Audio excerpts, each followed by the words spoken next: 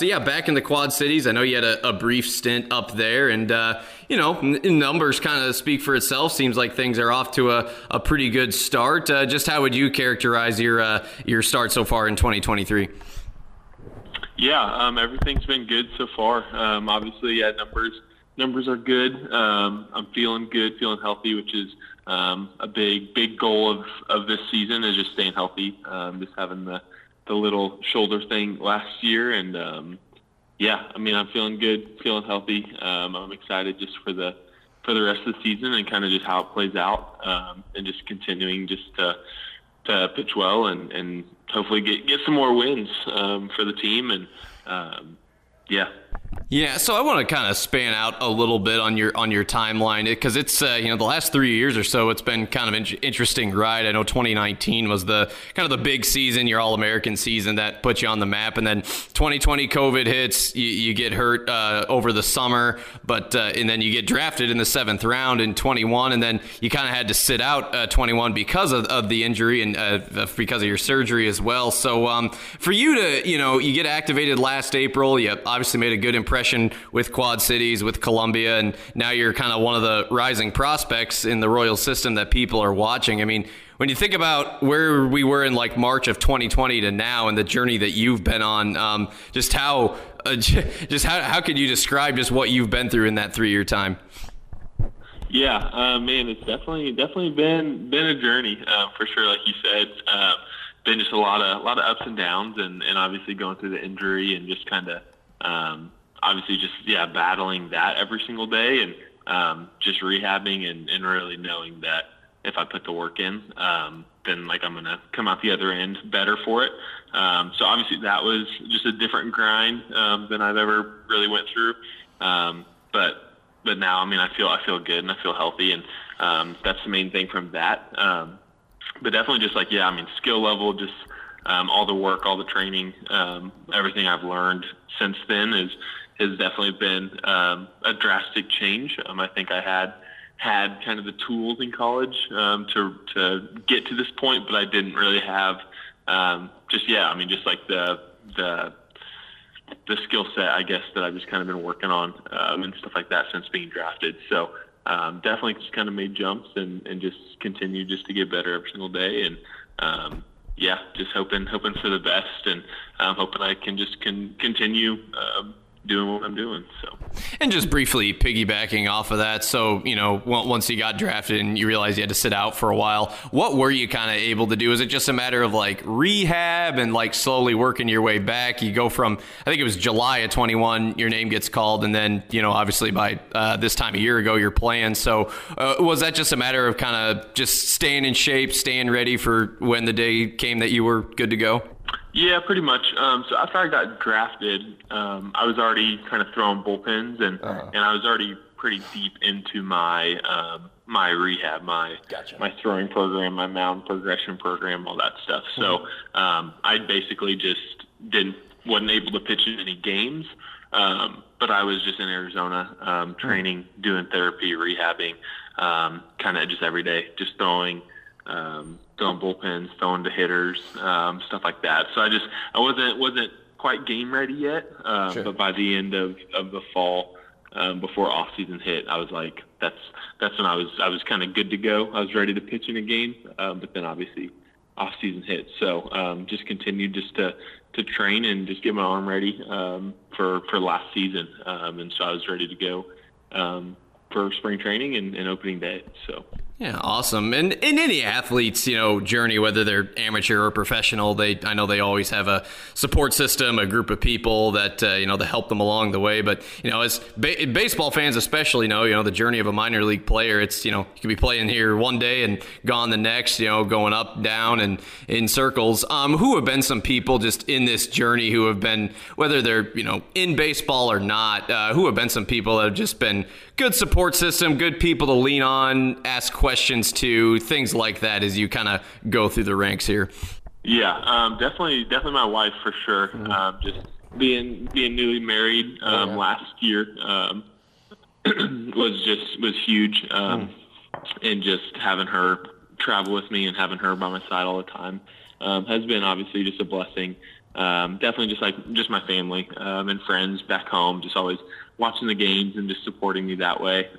Coming to the games when they can, obviously pretty close to Kansas City, St. Joseph area, and all the affiliates. So obviously being able just to have them at the games has been awesome too. So definitely just like the coaching staff, all the coaches, the players, and teammates and stuff. We just have a really, just organization wide, have a lot of just really good dudes and really good coaches and just people that care about us, and they're not strictly numbers based and performance based, but it's also just relationship based, and they care about us and they care about our health and just kind of what we're going through, and they know what we're going through. A lot of them have been there before and stuff. So just having people that you can kind of go to and talk about certain things about that have went through it is obviously really big. So, I would say I got the best support system in the world. So awesome. I bet everybody says that, but I definitely believe it. Everyone says it because it's probably true. So yeah, that's awesome.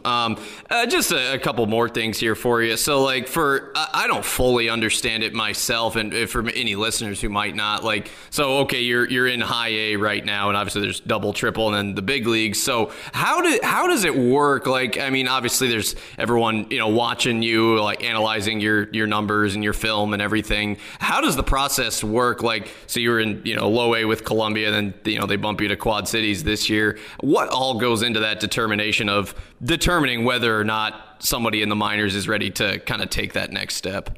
Yeah, obviously performance based for sure, and it's obviously tough to move somebody up for sure if they're not performing. Yeah, but I don't know. I mean, obviously it's tough to answer that question just because.